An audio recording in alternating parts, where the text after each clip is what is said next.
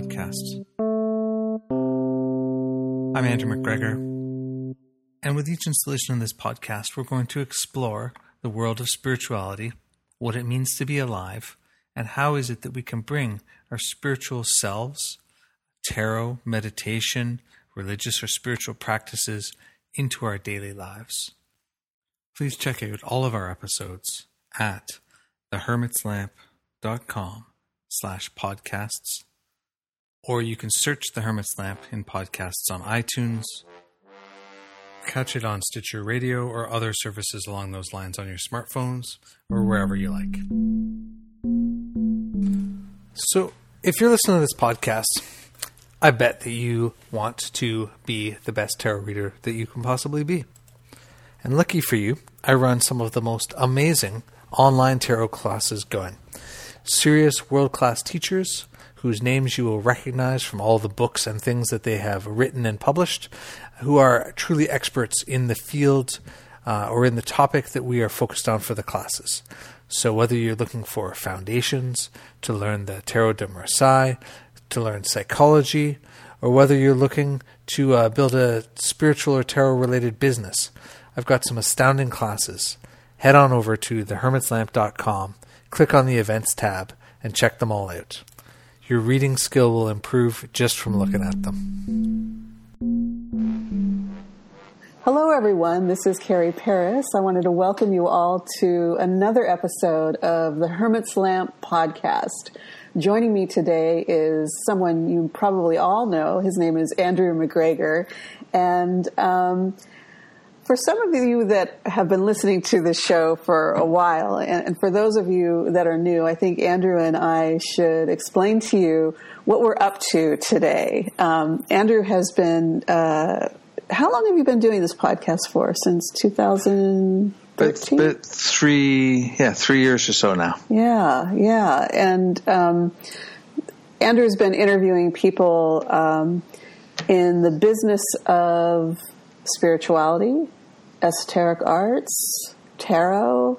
What else would you add to that list, Andrew?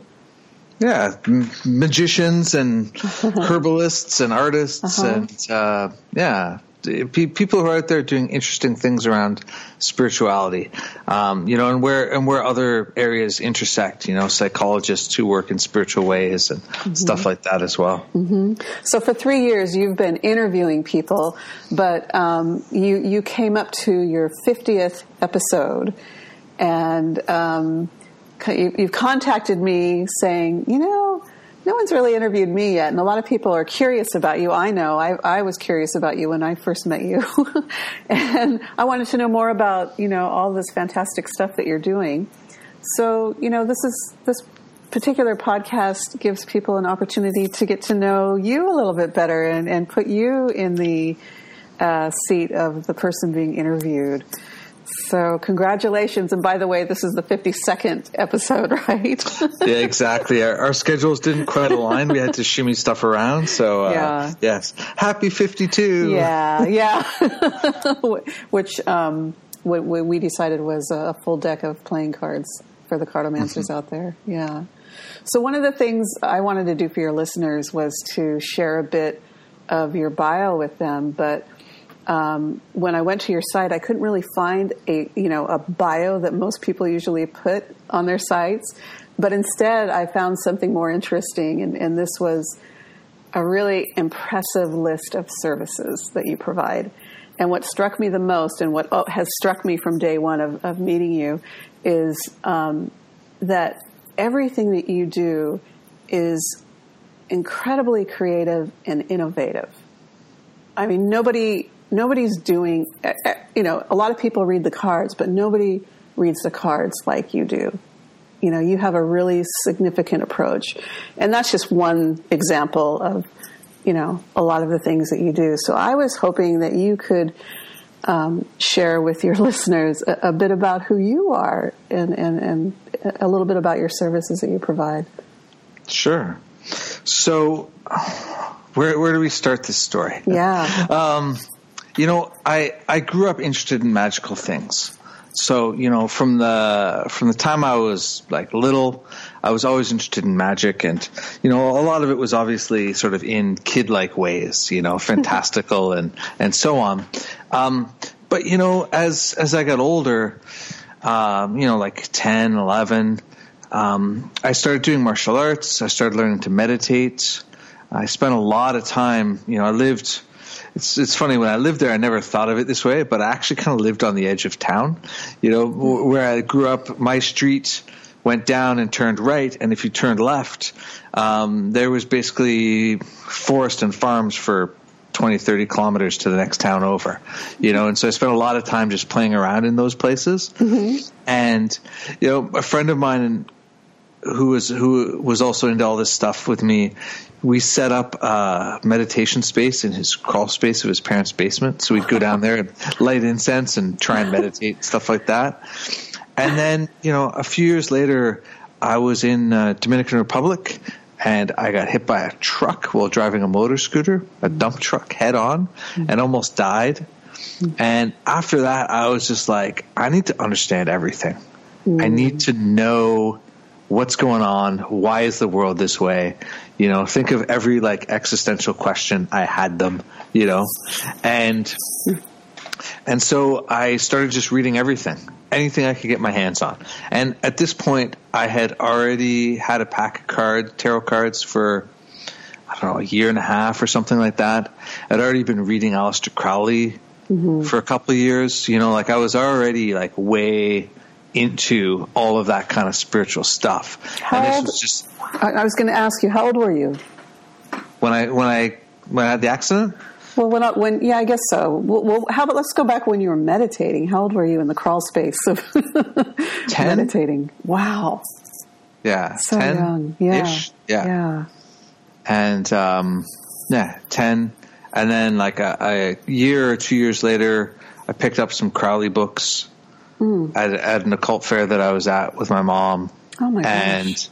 And then my grandmother bought me my first deck when I was 13 from the mall. We were just at some bookstore, and I was like, saw it and wanted it, and so. What deck was it? The Mythic Tarot. Oh, perfect. Yeah. That's a great start. Yeah. For a young lad. I liked it, and and I'd never seen, even though I'd read about Crowley's deck, I'd never seen it anywhere. Mm-hmm. Because this was back in the 80s. Right. It wasn't like, and I lived in small town Ontario. It wasn't like I was getting out to places or, these kinds of things. It was like very rare. So I would just get stuff, and then I would just read it over and over and over and over again, and then after the accident, I started, I would just go into the library and just, basically the psychology section, the philosophy section, and the religion section. I read everything that they had. And, in the school library, in the public library. And then I also started accosting people that I thought might have the answers. So like I wasn't really raised anything, but we did sort of a brief stint with the Anglican Church, in and around that time. And the guy who read the youth group was ex-Jesuit monk. And so I would just ask him questions, and later I had this friend who was evangelical. And I don't even remember anymore how we got to this place, but like I would go for coffee with his pastor and just grill him about stuff and just ask him questions and be like, yeah, but what about this and what about that? I mean, like by the time I was like 16 or so, I'd read the Bible, I'd read everything, and so I'm like, and I was just looking at all this stuff and just going out and wanting to know more and study more and figure things out, and but I think this is also like an important part of my journey, which is, spiritually speaking, my journey was largely independent all the way through until well into my 20s. So, well, you didn't really have a lot of access to what you have. I didn't have access, yeah. And even when I moved to Toronto, I lived in Toronto, which had an OTO lodge and which had, theoretically people that I could learn from. But I just, for a long time, it just never even occurred to me to go out and find other people. I was just like, well, you just read the books, you know? It's like my study with the Thoth deck. You know, I'm like, well, people are like, what book should you get on the Thoth deck? I'm like, the Book of Thoth. And they're like, but it's hard to read. I'm like, yeah, you just read it 50 times. That's what I did, you know, which is not helpful, right? But it worked for you, obviously. It worked for me for sure. Yeah, but you were so driven.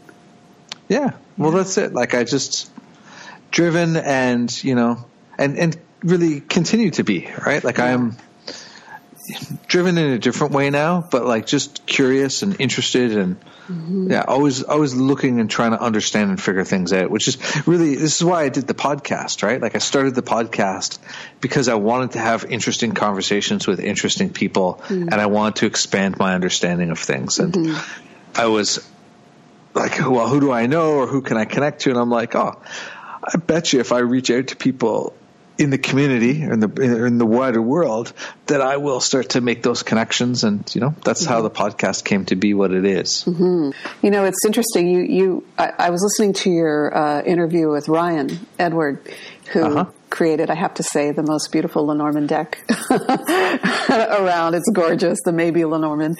And, you know, you were talking about your background in design and advertising.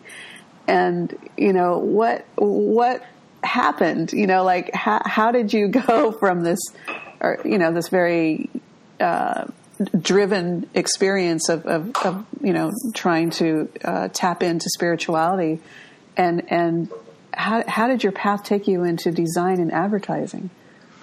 So I went from high school straight to art school. I went to Ontario College of Art, now Ontario College of Art and Design here in Toronto. And I studied sculpture there. And it kind of ruined making art for me, to be honest. Like the school, especially at the time that I was there, was primarily postmodern theory driven. And so it was all conceptual arts and sort of aesthetic things or other things. Just weren't really, at best they were frowned upon. And probably if you couldn't write a 10-page essay about why your artwork was important in the context of the history of art, you probably were not going to get a good grade. And what's more, the group of students that I went through, there was no kindness between the group. I still don't really understand how it was that way. And I definitely don't understand why the teachers did not intervene. But like the year before us, the year after us, they all went and formed collectives. They did shows. I mean, maybe they still are. It's been a long time, but we all graduated and nobody talked to each other again, you know? And, I mean, maybe a few people did here and there, but in general, nobody really talked to each other. And so I graduated from art school. I basically decided that I hated art and artists in the art scene. And so I'm like, oh, what am I going to do, right? Yeah. And so I got this job working in a mailroom at a mutual fund company because it paid better than being a bike courier, which was the other thing I was thinking about doing. And when they found out that I had an art background, they're like, well, if you want to learn and work in the design department, we'll teach you. You can come in on your lunches and whatever. And so for about 6 months, I just went and learned software and, you know, kerning and fonts and layouts and print spec and stuff like that. And so I worked for them for about a year. Like it's sort of like 6 months is sort of like part-time, and then about a year full-time. And then I left and went freelance and just started working for all sorts of different companies and, you know, doing my own stuff and working for ad houses and stuff like that. And then at a certain point I was sitting there working on this advertising for vodka. And I was like, what am I doing? I'm basically just helping drunk people get drunker. I need to do something more significant. And so then and of course this like coincides with like my Saturn return and like, you know, like all that kind of time. Right.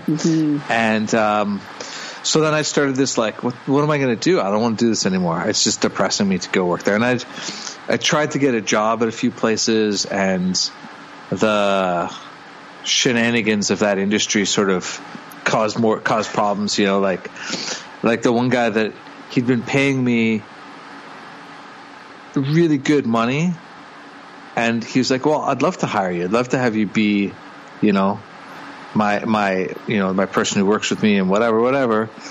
And he's like, you know, but you don't have the qualifications, so I got to start you as a junior person. So I got to pay you like basically a third of what I was just paying you, you know, or a quarter. And I'm like, that's not going to happen, you know. And this place that was going to hire me, and we were supposed to sign contracts, and then I went away for a few days, and they brought somebody else in and hired them instead. And like, you know, like just crappy, sleazy business stuff, right? Yeah.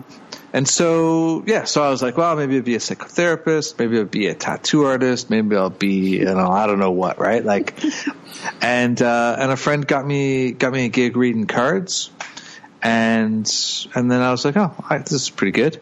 And then he left the store that he was at, and he got me in there, and then 13 years. Now it's been my thing. So. Wow, so you went rogue from the advertising industry into what you really wanted to do, right? I did. Yeah.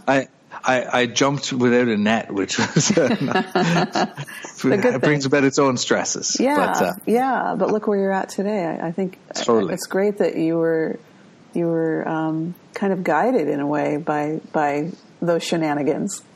For sure.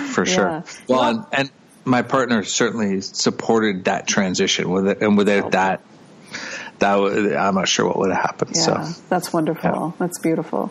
So you also mentioned that with Ryan, because Ryan also has a background in design, and you guys were you were touching on shop is the way I was looking at it. You were talking shop, and you mentioned that tarot can sometimes be similar to advertising, and especially the design that goes into creating a message through advertising as a codified visual language, which I loved hearing. So when I heard this, my mind immediately started, you know, wondering, how do you codify divination? You know, how do you see the cards as something that's a codified visual language that's similar to advertising? Because I codify everything visually. You want me to like unpack that and explain that? Yes, because it goes along with what your recent book is about too. For sure. Yeah. So I think that for people who are interested in divination, for people who are interested in magic, and for people who are interested in omens and other things, what we need to understand is that probably much of the time from people, and certainly at specific times, everything is a projection of something, right? So my you know, I'm wearing a plain t-shirt today. I wear plain t-shirts almost every day. I don't have any shirts almost no shirts that have patterns or logos or anything on them, right? And that projects something, right? That you know, that is something that is different than if I'm going to wear, you know, a Gap shirt or a sports shirt or these kinds of things, right? And so, and we all know this, right? Because we dress up because we want to look a certain way, and especially if we're like going on a date or going to an event or whatever, we're going to be hyper aware of that, right? Like, I'm going to wear this hat, I'm going to wear those shoes, I'm going to wear these pants, and some of that might be about the way we look in it, some of that might be about what we want the other person to understand, and some of that might be like what we want to evoke or call out from ourselves, right? And project it to the world. But everything around us is codified in one way or another, right? Whether it is codified by utility, you know, or whether it is codified by other things, all of those things have messages and ideas about them. And when we are making a reading, or when we're when I'm making artwork and stuff like that, or if people are creating a card reaching towards a certain archetype, you want to have everything line up. And so when I used to do a lot of temple magic, I would be obsessive about all the things. All the candles need to be a certain color. The number of them would be the same. The number of times the phone would ring. I would ring the bell.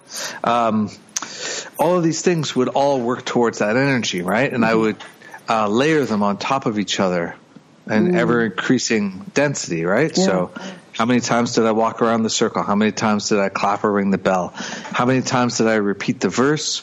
Sometimes even to the point of like how many syllables were in a specific phrase or these kinds of things.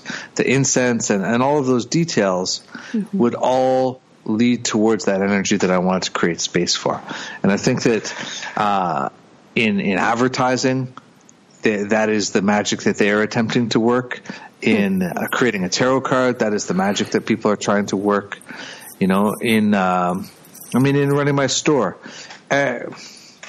I'd like to say everything is here for a reason, but there's some like boxes from Vistaprint and some other stuff kicking around that's, this needs to be tidied up still. But in general, all the bigger pieces of things, the choices of furniture, all of these things, they're all here because I want them to be here because they create a space and an energy that is in alignment with the energy that I want to manifest here, and that allows it to manifest more clearly, more easily, and for people who come in to recognize what kind of things or energy or interactions they might get here. I did a series of blog posts, which you can find on my blog page, on how does tarot work, and one of those was. Sort of talks a little bit about this, specifically about the cards, about how the art is part of how it works, right? Yes. How the art conveys the message, and why on the one hand you can read with anything or any cards. Agreed. In theory. But on the other hand, the decks that you choose will also be a part of the equation, right? So. Yeah, I think in that same, I'm not sure if that's the same article that I saw on your site. It's the one titled "Deep Symbols Make for Great Readings," and in it you encourage your readers to talk about the art on the cards and the visual story that's at play in each card. And I love this idea because I'm a fan, as you know, of divination and how it becomes amplified when we're in that spontaneous place with it. That place of just being in divine play is what I like to call it. So, and in that same post you wrote, let me find this. It says, one of the tools that I use a lot in reading the cards doesn't come out of dusty old books, but from spending 4 years studying art and postmodern theory in college. and I love how you're able now to tie that. That it sounds like it was kind of a challenging time in college, with what you learned there into, something that's always been with you from the get-go, I believe, which is, this drive to understand the deeper meaning of things, So how do you remain, as someone who's experienced with the cards, how do you remain spontaneous with your readings? How do you stay in that place of divine play and receptivity? So, I think that the cards, how the cards work is, spoiler alert, how the cards work is actually a mystery, right? I think that I'm going to quit now. You're going to quit now? Yeah. Now that I know the truth. No, it's great. Now it's even better, right? Yeah. I like to say that tarot is an engine that runs on mystery and spits out truth, Lovely. Love that. How do you stay engaged? How do I stay playful? Mostly I spend a lot of time being creative. I've been making more and more art. I currently have, depending on how you want to count it, somewhere between like 4 and 6 tarot or oracle decks in progress. Yeah. You know, I'm currently writing 3 books on various timelines. And so I do that a lot, but mostly for me, going into a reading with someone is stepping out of normal time or normal space into a magical space or a space where synchronicity dominates. And what I really just do is my job is to show up and be super present. You know, and so when I'm sitting in front of somebody and reading the cards for them, I am as close to 100% present as possible. I love it. At this time, you know, at this point, you know? Yeah. And so when I am present, then I am not thinking or analyzing or like counting, you know, I mean, well, I might count the cards, but like I'm not, you know, any of those sort of technical pieces, like elemental dignities, like how many cards and what do they reduce to, like so many of those things. If I'm going to focus on them, I'm going to focus on them because being in the present with another person points me to them, as opposed to, well, we're going to show up and I'm going to do this and then I'm going to do that and then I'm going to do something else, you know? Yeah. A few of your friends have written in, a few of the people that you've interviewed have written in with their questions. And so this touches on what Christoph Richard, you know, Carlza from, where is he now? He's in Argentina now, right? I think he's jet setting down there, but I think he's settled in Argentina. Yeah. Hello, Christoph, if you're listening. So what he wanted to know is what do you think about the idea and intuition he has in there that some part of your unconscious mind is out of time? And that's, you know, that idea of being present and being spontaneous kind of puts you in that timeless territory, doesn't it? Yeah. So during that time that I was transitioning from working in design to working as a reader, I also was working with a Jungian therapist. Great. And so I spent 2 years working with this delightful chap who came from South America, had studied with shamans and stuff down there, and like, you know, had this sort of mystical and esoteric bent, but was also like a formally trained Jungian analyst and knew that I knew all of that stuff, you know? And so we had this, you know, again, with like the universe, like I found this therapist through a free service, you know, where you could go, like I just felt the need to go and talk to someone, and they had a free service in Toronto where you could have 6 sessions with somebody, and this was the person I ended up with, right? And so we would talk about tarot. He'd be like, okay, well, which tarot card is that? Okay, well, you know, whatever, like, because he knew enough about these things to have these conversations, and he liked working with me because when I try to, I can remember all of my dreams all of the time. And, you know, I go in and out of sort of a practice of that because it's time consuming, and I don't usually have time in the morning for such things. Little kids these days. But what happened through that work was, you know, I sorted out a lot of stuff in my unconscious, but I also started bridging over into the collective unconscious. Right? And I think that the collective unconscious is, for all intents and purposes, outside of time. You know, I mean, it is so incomprehensible, and it is so, I don't know, it is what it is outside of sort of the surface movements in time. You know, because it is the deep currents that are going on, right? Yeah. And so, you know, in my dreams, I have dreams where I cross over that line at times, and when I'm working with people, I am certainly crossing over that line, sometimes into the other person's unconscious, and you know, and at other times, sort of, you know, to talk about it in a different way, or to talk about another aspect of that is, you know, I think a lot of I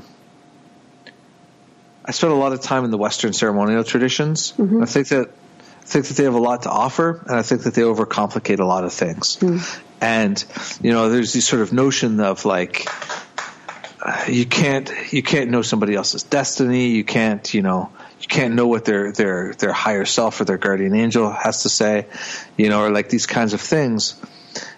But again, because I practiced independently for so long, I didn't run into those objections. Mm-hmm. So then when I just started reading for people, I'm like, oh, well, I bet you I can like make some level of contact with that.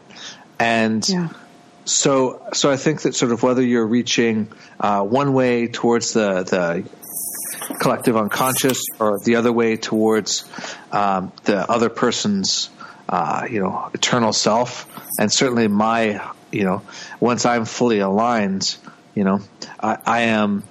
obviously I'm still living in time, otherwise if I'd be discarnated and that'd be that. Right. But I think that the readers, especially any readers who sort of work in the ways that I work, step out of time. Yeah. Just a bit, right? Yeah. Some part of their consciousness plugs into that and connects back around to all sorts of other things. Yeah, it's that saying where you push away from the shores of time before you divine, right? I mean, that's the territory that we go to. Yeah. And it kind of reminds me of you living on the fringe at a young age. That territory where you're closer to the unknown than you are to the known or the familiar that most people are part of, and comfortable with, Yeah. So one of your interviewees, Camelia Elias, asks a pretty interesting question, and it's very thoughtful, and I think you're going to like it. She says that one of the aspects in magical working that's often emphasized strongly by teachers, though not equally strongly followed by students, is the idea of relaxing. So you follow a rule for a ritual or words or invocations, and you just simply relax, right? You stop checking with yourself or your inner judges about the possibility that you're not strong enough, that you may have missed something, which we've been talking about. Thus, feeding the demons of self-doubt is the way she puts it. And then she goes on to say, I myself teach the importance of relaxing, having faith, and being at ease. So then she goes on and she says, when things don't work out, it's because of attachment to self-doubt, impatience, and lack of faith. So how do you practice relaxation? And how do you detach? And how do you trick yourself into forgetfulness? So I'll start with what I learned, which is not what I teach. So Crowley's yoga practice was particularly austere, and who he learned from was very austere, right? Like, we're not talking like hatha yoga. We're not talking yoga class, in these kinds of things. We're talking sort of, more old school, all 8 limbs of yoga, and sort of more like we don't really care what your body has to say, right? And so I followed the advice that was given in his writings, which was to sit still for an hour every day and to not move. Mm-hmm. And to breathe in a intensely regulated pattern and to be silent. In his intro to Yoga for Yahoos, he says that the secret to all magic, or the secret to yoga, is to sit down, shut up, and get out. Right? Mm-hmm. Sit still, turn off your brain, and get out of your way. Right? Yeah. And after a daily practice of that for a very long time, it becomes quite amazing how easy it is to just like shut everything off and disengage the brain. It is also rather torturous, and it is. I remain unclear on the value of it as a path, because I think that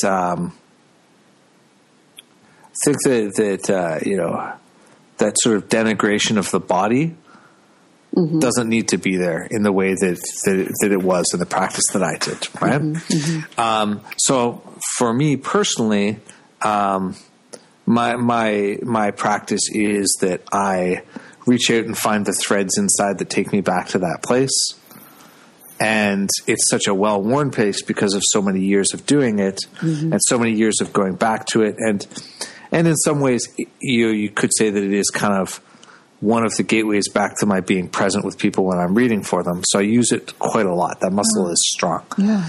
So for me, that is where I work when I'm doing work for myself. For other people, I think that the question is really one of picking a road that leads to that place for that person. Phasic relaxation is great.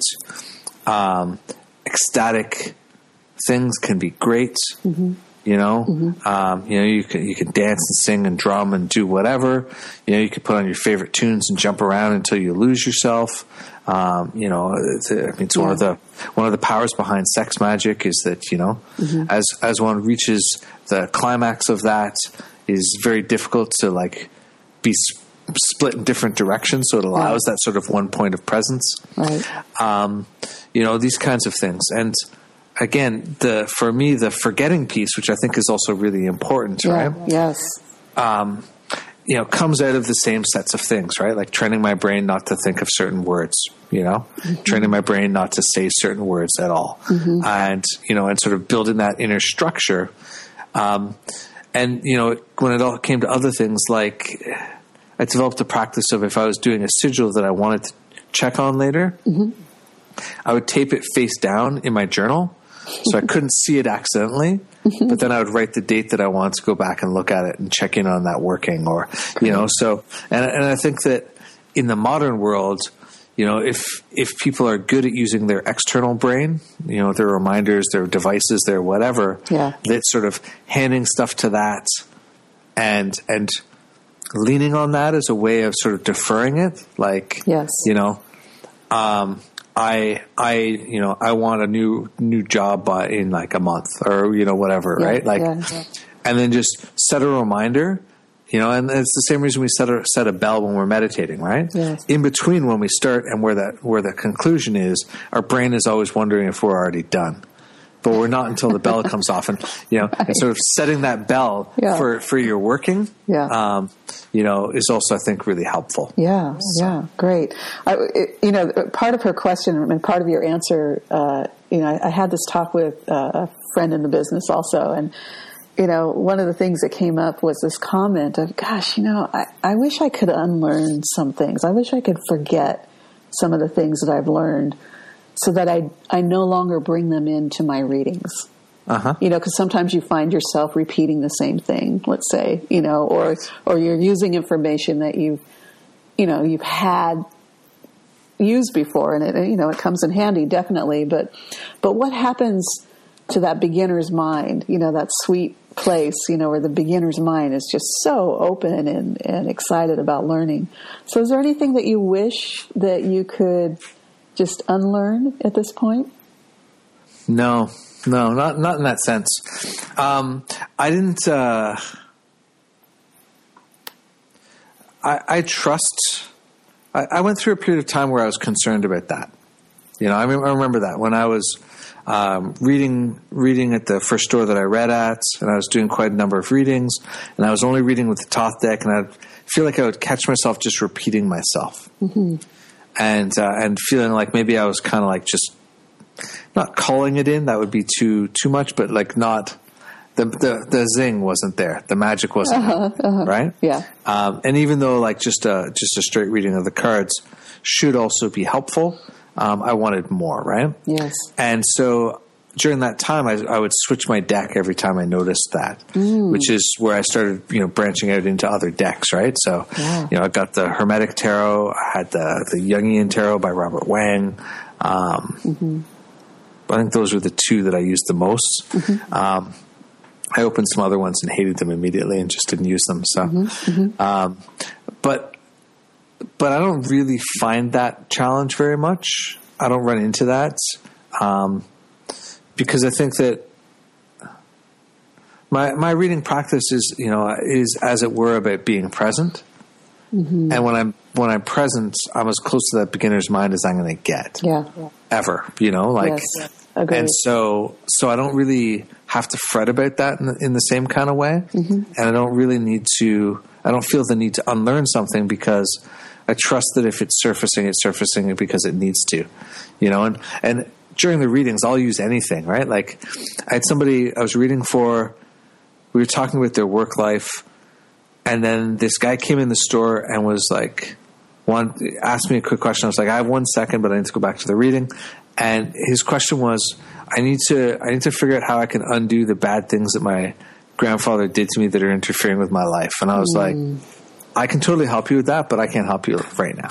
You got to come back, right? And so they came back like a few days later or something.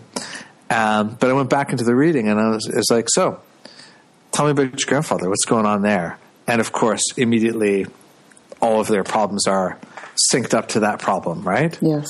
Because it's there, right? And that is where being open to the synchronicities, or being open, like trusting that what surfaces what needs to surface, is where the magic is. Yeah, so. Yeah. I think I'm kind of amazed right now, because I think your magical portraits really maintains that thought, that theory of being in spontaneity and really being present, because you're in the zone. This is where your artistic quality comes in and adds to a beautiful layer to readings, right? First of all, can you tell your listeners what magical portraits are? Sure. So when I look at people, I see their auras, I see their spirit guides, I see all sorts of things going on with them. Not when I'm walking down the street, but when I'm sitting down and working with somebody, I'll get this huge influx of visual information from the people that I'm working with. And everybody's always super curious, right? Well, what color's my aura? What's the guide? They have these questions, because who wouldn't, right? Right. If you can't see it, but you feel it, you're like, I want to know what that is, right? And so I started messing around with the idea of what if I started trying to draw that for people? What if I started trying to make an image of that? And it coincided with, me doing work on myself, where I was doing a series of self-portraits, invoking my future self into being now, to sort of align with stuff that I wanted to have happen. And so I started doing these, and now I'm doing them fairly regularly for people. Yeah. And it's the same process that kind of arose around the impossible readings that I do, where people ask me like some existentially impossible question, and I create a piece of video art that is the answer, and so like people have asked me stuff like, I feel like I've forgotten something at a soul level. What is it? Or like, what is in the way of my art? Or, great. And that's it. Like, that's all I get. That's all I want. Right. It's the same when I do the portraits. I just want I want a photograph of them if I'm not taking it myself. And then I just work from there, and I just drop into the zone, and, it's almost without exception, everybody comes back and is like, that is exactly me. That is exactly the thing that explains it. I'm like, great. I have no idea what it means, but awesome. Well, I'm one of the lucky recipients of a magical portrait, which I love. And, I wonder if you realize also, I've talked to a few other people that have also, been fortunate enough to have one of these done by you, is that, the magic that happens after we receive the portrait, like it's alive. It reminds me of telestique, like statue magic, where something becomes animated because the artist recognizes something within the statue that they're creating, right? It becomes alive. And so it changes something in people, right? Mm-hmm. So do you have an intention, I guess, that goes into the artwork as you're creating those? So, I mean, the intention is to show people what's going on beyond all of the day-to-day hoopla, like people, you hear people say in spiritual circles sometimes, like, well, this world is an illusion. It's not real. It's not, whatever. And I'm like, it's true and it's not true, right? The statement is sort of, or maybe it's true and it's not helpful a lot of the time, right? It's one of those things where like, that's great if you're dealing with a spiritual condition, but if you're not, then, or if you're not doing magic towards a physical condition, then you still got to deal with this condition on this plane, right? And that's the mistake people often make, as they try and resolve an issue on the wrong level of reality, right? Yeah. But what I'm trying to reveal to people, and my intention is to reveal the fullness of who they are, to show them who they are outside of time, and to kind of give them a point of reference in the infiniteness of everything, which they can sort of lean on and be like, yes, that is me. I am this thing, this, complex, multidimensional, energetic being on this plane living my life, Yeah. Well, I'm feeling great improvements in my life on that level because of the portraits. I mean, they're really, it's so innovative. I just love this idea. And so it just kind of, it just proves again how creative you are in everything that you do and how you approach things.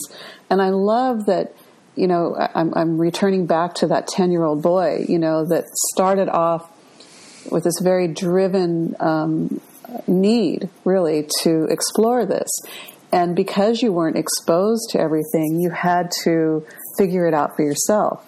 And that's kind of, to me, it seems like that stayed with you. I mean, I wonder if you were, thrown into a class at an early age and, given all the books and everything you needed, if this creativity would have been as available as it is today. I really feel like you make things happen for yourself in a really innovative way, in a creative way that nobody else is doing. No one else is doing this. Well, it's because I don't often hear the objections until I'm well underway in it. I'm like, huh. I love it. Yeah. I mean, it's like people like running a store. I mean, I didn't really plan to run a store as such. It just sort of started to happen, and then I was like, okay, well, I should focus on this and grow it and stabilize it and whatever. But like, so many people would talk about it being so difficult or so whatever. I'm like, I don't know. I mean, it's work for sure, right? Yeah. But it's not hard. Yeah. I don't know. Yeah. It's like, it's like I didn't hang out in the tarot world for a long time, and really it's only about 5 years ago that I, lifted my head from reading Crowley's book for the 50,000th time. And I was like, maybe I should see what's going on in the world of tarot. Maybe I should go out there and especially if I'm going to be serious about having a store that's tarot focused, I should go and connect to that more. And so, I remember the first time we met was when we were in Dallas at a conference and we were both there doing some stuff. And,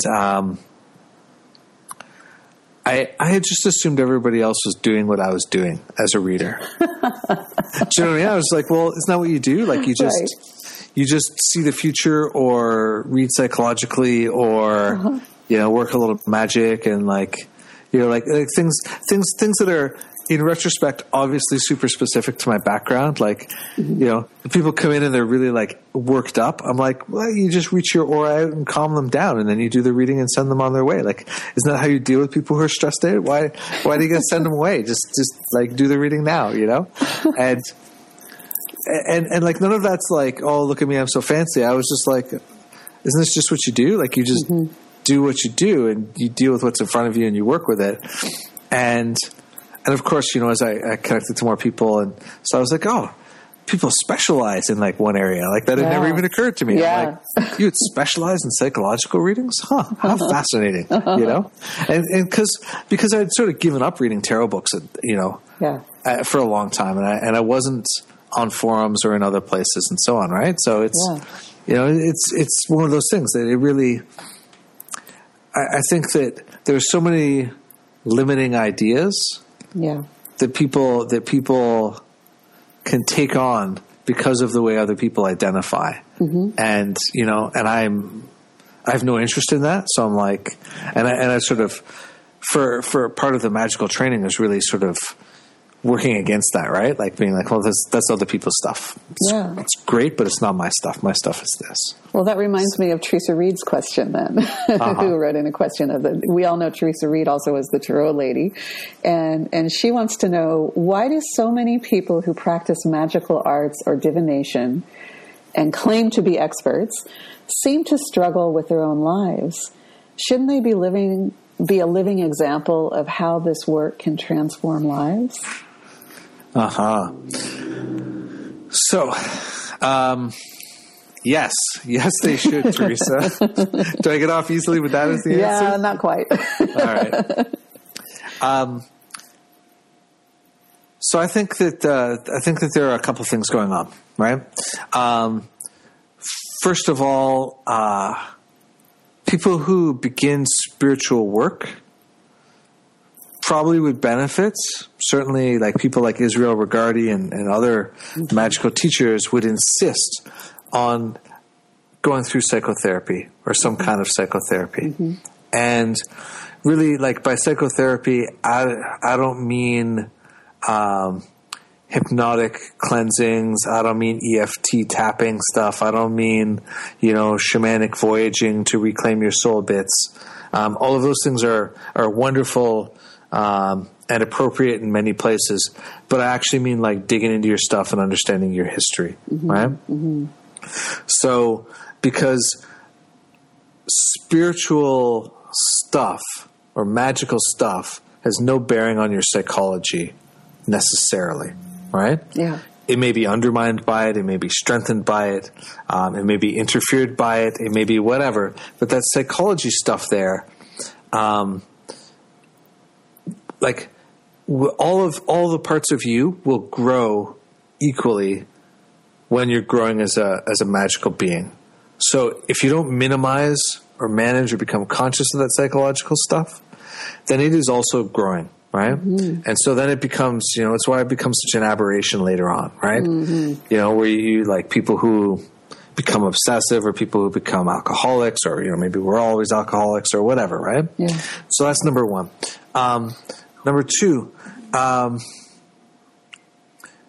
magic is predominantly neutral, right? Like there's no necessarily sort of inherent morality or personal cultivation in magic itself. It's just like learning to barbecue a steak ultimately, right? There may be moral questions around that, but the person who's actually just going to cook the steak, they're like, yeah, I'm going to turn on the barbecue. I'm going to do this. I'm going to do that. I'm going to like warm it to room temperature. I'm going to put my salt and pepper on it. I'm going to sear it. And then I'm going to do the thumb test or use my little thermometer or whatever. And then I'm going to let it rest and eat it. Boom. That is magic, right? Magic is knowledge, but tied to sort of energetic or other things, right? Same with divination, right?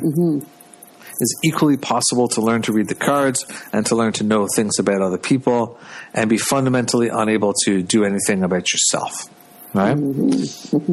Either because you can't read for yourself and you recognize it, or because you think you're reading for yourself and you're just like propping up your psychological stuff, right? And then the third piece then becomes the question of, so where does our cultivation as a human being come from, right? And one of my teachers in one of the initiatory groups that I worked with said that he refused any students who did not have a religious practice because he felt that it was the realm of religion to cultivate the person's character, the realm of magic to give them skills, and the realm of psychology to deal with those issues, and that they may well intersect and go back and forth, but they all need to be separate. I'm not sure that I'm not sure that it's quite as cut and dry as that. I'm certainly not suggesting that people need to go back to some religion of their forebears. Yeah. But I think that being aware that consciously cultivating your character is something that is important, and that nobody does because it sucks. Nobody wants to do it. It's not pleasant to be like, it'd be so easy if I would just do this right now, but that goes against my beliefs and so. Yeah. Right. Well, that goes into Sarah Berry out in Sydney. You know, you met Sarah at Reader Studio, right? Yeah, the psychic Sarah, we like to call her. And she said that when she was being interviewed by you, the two of you talked about your travels in India. And so what she wanted to ask you is if there was a particular movement or event in India that shaped the way you explore divination, and if there was, how does it make you view the world today?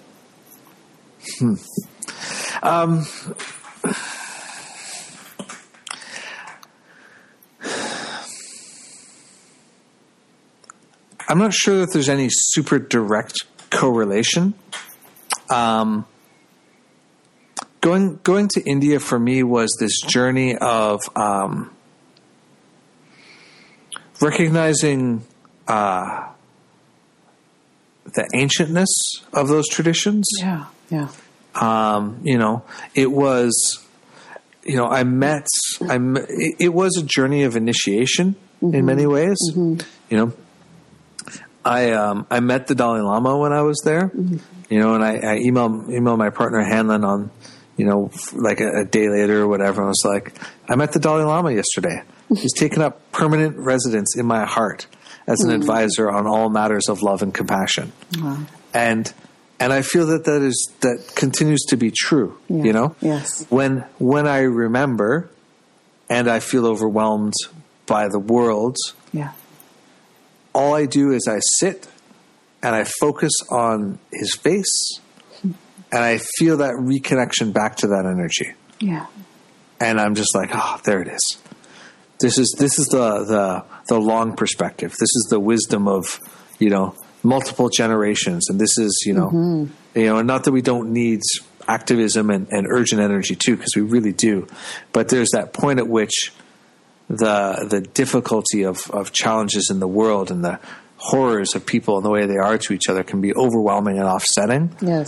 And then I lean back onto him to realign it, sitting under the Bo tree where the Buddha sat, all of these kinds of things, being introduced to this yogis, gurus, and being connected with them on the spiritual plane, all of those energies exist and continue to exist around me.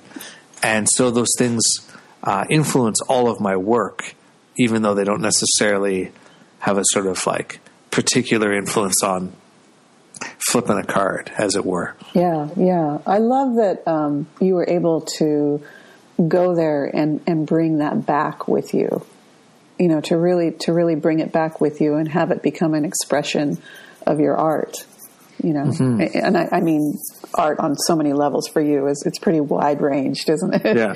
So what's next for you in terms of what you're creating in the world?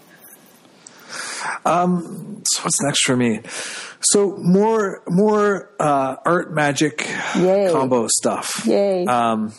I am starting a new thing which will get an announcement maybe in a week or so from the release of this. Mm-hmm. But I will share it here for my loving listeners. Yay. Thank you. Mercury retrograde's coming up again in September. Relax, not soon, but in September, right? And so I am creating this sort of art / magical transformation / journaling or divining to change your life process, where every day for Mercury retrograde's duration, people who are participating will receive a video, and it will be tied to journaling or divination prompts and sort of simple exercises, so that every day for that 3-week run, people can make a little space, tap into that energy of what I'm creating to transmit around that, and work on doing all the wonderful rewords that can be there with retrograde, like rebuilding, reinventing, reinvigorating, re-inspiring, rejigging, all of those kinds of energies. Great. So that's my next big thing. And then, I've got some other stuff that I'm working on. I should have a book on divining with the Thoth deck coming out. Yeah. Winter 2017 for sure. And also this collaborative tarot deck that I've been working on for far too long, on raising money to fight cancer through cancer research, but also through the way in which the deck is made to sort of help people move from places of suffering to places of remembering and healing and so on. So I'm hoping that will be out in the next few months, but these things always take way longer than I imagined. So decks usually do. Exactly. You get 77 artists involved, and it is a wonderful and exciting journey. Yeah. But time starts to mean something different. So. Totally. Yeah. And I think the decks have a life of their own, and they have their own timing, and they'll let you know when they're ready to be released. And I know that can be frustrating at times, certainly. But it'll come out when it's ready to come out, I'm sure. For sure. Yeah. One of the things that I really value tremendously is I really just reach out to people that I'm excited to talk to. I don't take requests for people to be on the show as such. I don't have conversations with people that I'm not fired up about. And really, I spend a lot of time just kind of waiting for somebody for a thread somewhere where I'm like, that person's talking about this thing, and this is a conversation I want to have. I need to see if they'll come and have that conversation with me, right? And for the most part they do, which I'm honored for. Yeah. And occasionally they're like, I'd rather not, which I always respect. But yeah. So Andrew, you asked this question to everybody. How do people get in touch with you if they want to work with you? thehermitslamp.com. That's the hub for everything. If you are super keen to stay on top of what I'm doing, jump on the newsletter. That's the best place to kind of get everything. All of the stuff that I put out, as well as stuff that I don't put out in other places, ends up there. And I'm currently doing a weekly roundup of these prompts that I've been doing for people, which are black and white images with questions. So that's kind of a weekly thing, and whatever else comes there, and course announcements and stuff. I'm super active on Facebook and Instagram. Both of those places. If you're into that, come and find me. And Fantastic. Or if you're in Toronto, come to the store. Yeah, come to the real deal.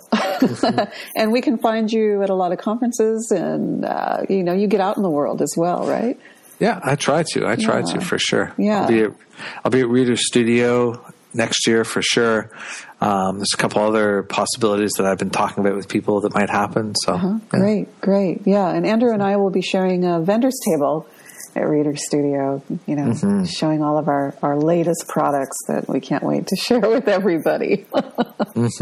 Yeah. Well, thank you, Andrew. I really enjoyed this, and I loved hearing more about you and getting you in the seat of the one that being interviewed, because you have some fantastic things that you're doing in the realm of divination, and we really appreciate it.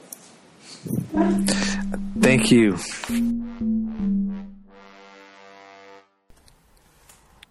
So I want to thank you, everybody who listens, for helping me keep inspired and keep engaged and moving through these episodes. If you have missed any of them, they're all available at thehermitslamp.com/podcasts or in iTunes or such places. And also, I have rolled out the material about the Mercury retrograde reboot thing, and if you would like to check it out, head on over to thehermitslamp.com/Mercury, or just click on the image for it on the homepage and give it a check out and see if it's for you. I am very excited to be continuing to explore this art, magic, divination, video thing that I'm doing, And in fact, for these ones, I am also making all the music and sounds and audio stuff myself. So it is very exciting for me. I hope you will check it out. And if you would like to see somebody be on this podcast in the future, or if there's something you're hoping to hear more about, drop me a line. Get in touch and let me know. I look forward to hearing from you. Bye-bye.